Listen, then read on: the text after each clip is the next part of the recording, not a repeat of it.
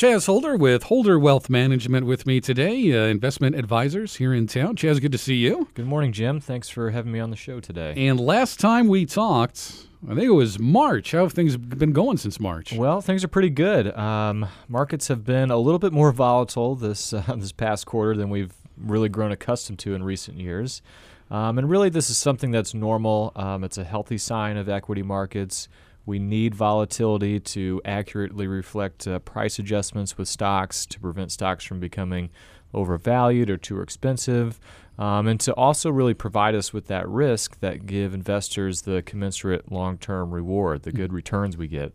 If stocks just kept steadily increasing upwards without any correction or wobbling along the way, then their returns would look more like fixed income, and they would be priced accordingly. And so, we think volatility is a bad thing, but are you saying this is a good thing? Well, to an extent, volatility is a good thing. As investors, whenever we have volatile investments like stocks, we demand certain returns on those investments. And in competitive markets, we usually realize those expected returns over the long term.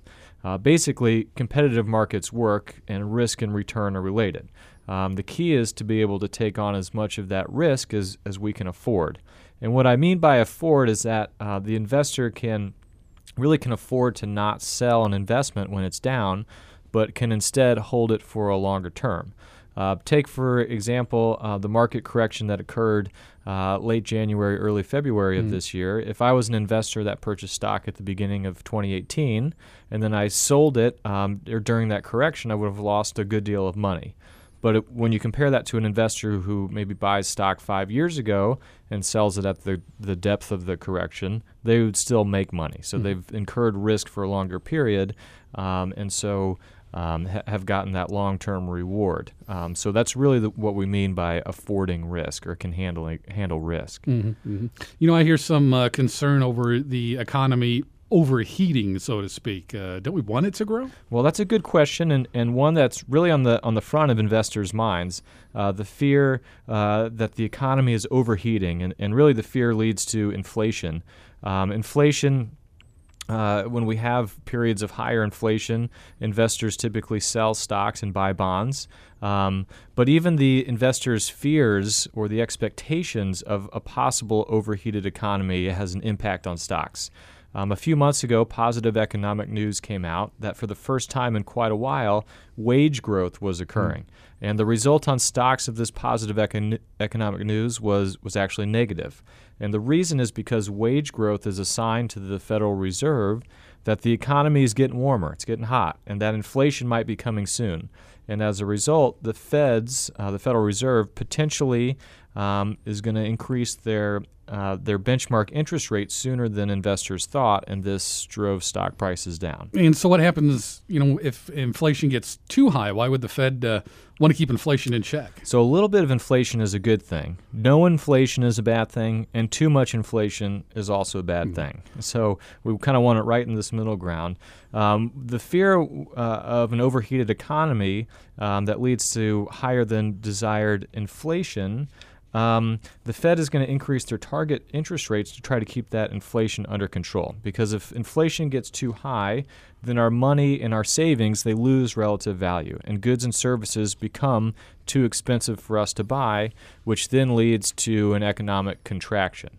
On the opposite end of the spectrum, if inflation is too low, resulting in relative declines in wages, our debt loads become they don't reduce in relative value over time, and so this is also bad for consumers and investors. So, too high inflation is bad. Too low inflation is bad. Where's that Goldilocks? What's a good inflation figure? Exactly. The Fed targets an annual inflation rate of 2%, or tries to get as close to that as possible. And this is historically seen as a healthy amount. How the Fed handles influencing the inflation rate is that it really manipulates the supply and demand of free capital, or of money, really, in the marketplace. The tricky thing about this, though, is that it takes a while for an action by the Fed to have a measurable impact on inflation. The best way to think about it is if inflation is like the engine of a car and the Fed has its foot on the gas pedal.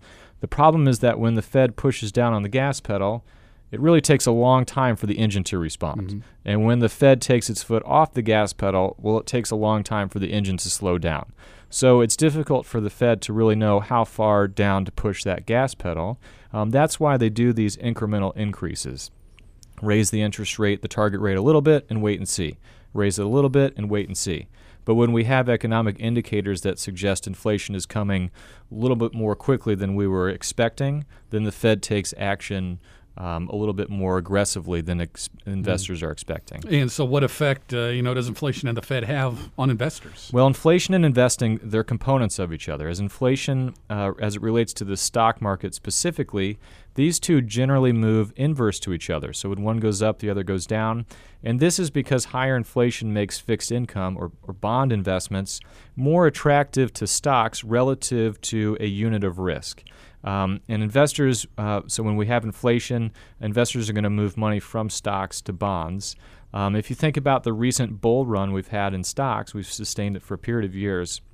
We really had this long period of historically low inflation rates, which meant low interest rates, which was great if you were borrowing for a 30-year mortgage, but investors couldn't really get those returns they wanted in fixed income investments. And so the result was that money poured into stocks, and that really helped drive the stock recovery. So, I should say inflation wasn't the only thing that led to the market recovery. That would be an oversimplification, and so there are many factors involved.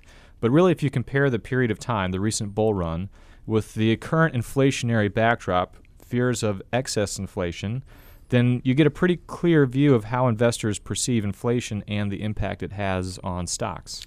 Chaz Holder with Holder Wealth Management today. Anything else on your mind?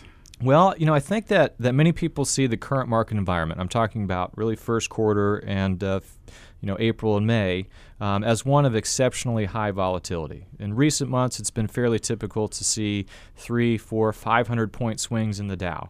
But it's also important to keep in mind just a few thoughts. The first is that when we have a 400-point swing today, that's really the equivalent of a 200-point swing 10 years ago and a 100-point swing 2 decades ago. Point swings are all relative to the size of the index, and the bigger the Dow gets, the bigger we're going to have these point swings. And a second thought is that this volatility is normal. Ultimately, investors want some of this volatility. It's good. It gives us those long-term returns.